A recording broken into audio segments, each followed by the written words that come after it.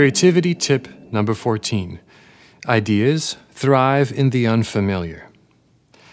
My first instrument was the guitar.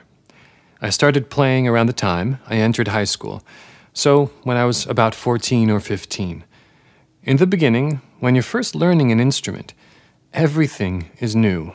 Every little thing you learn is the most interesting thing, and you are also being tested at every step. Your coordination is tested, your timing, your motor skills, everything. I still vividly remember, to this day, when I first discovered the tragic melancholy of a D minor chord. For some reason, one day without warning, I played this chord on the guitar and a wave of emotion hit me. I realized this is a sad chord. This chord makes me feel emotion. That was honestly like a revelation. I had a little grunge rock band at the time, and I tried to share my enthusiasm with them for this revelation. I found a moment when they were all in the room together, and I said, hey, guys, hey, listen to this chord. Mind you, I wasn't high, but they probably thought I was. So what was going on? I was in that special honeymoon phase of discovering music and discovering a new instrument. And I'm certain that all of you listening have felt that same sense of wonder or enthusiasm for your craft or your medium. The moment when you first mixed yellow with red on a painter's palette. The moment when you first arranged words on a piece of paper and said, "This is a poem." The moment when you developed your first roll of film and raised your negatives up to the sunlight.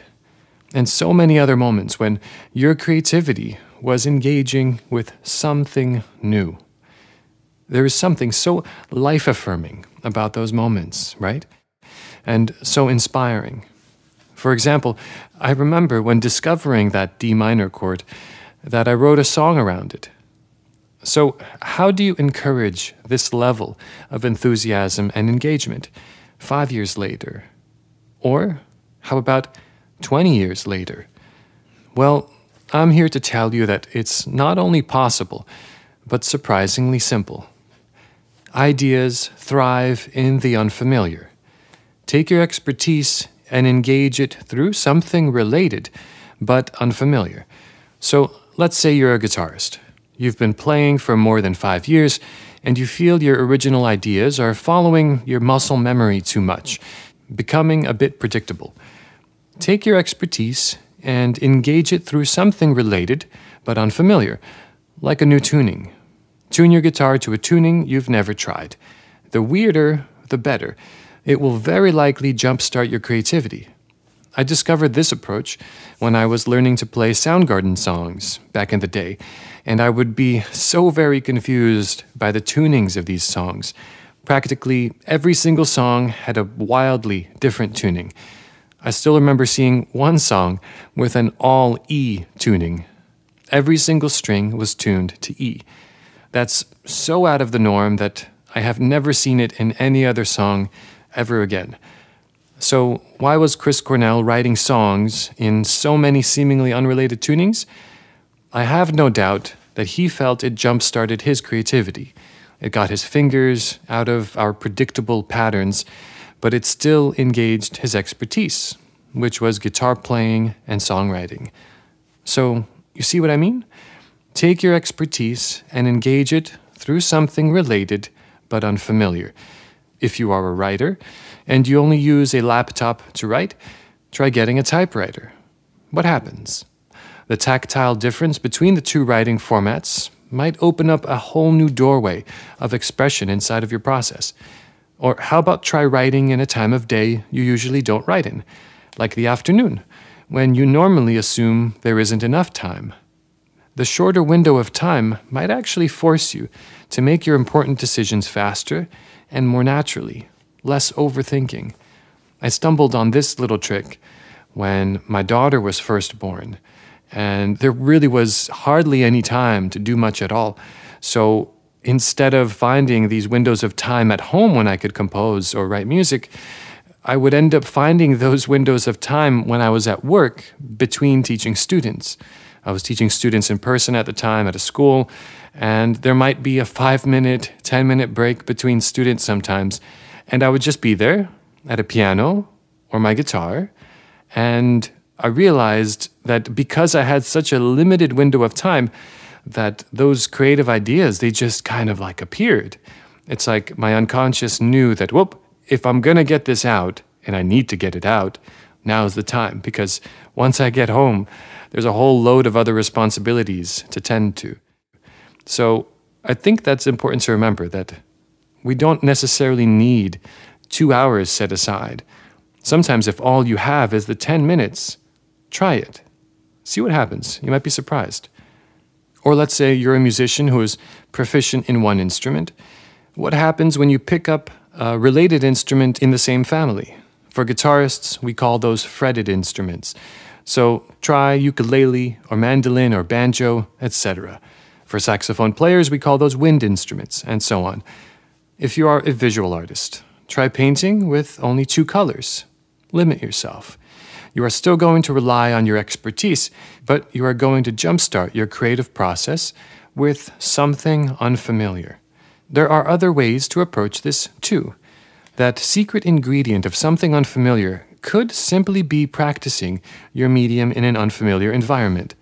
For example, when you are traveling.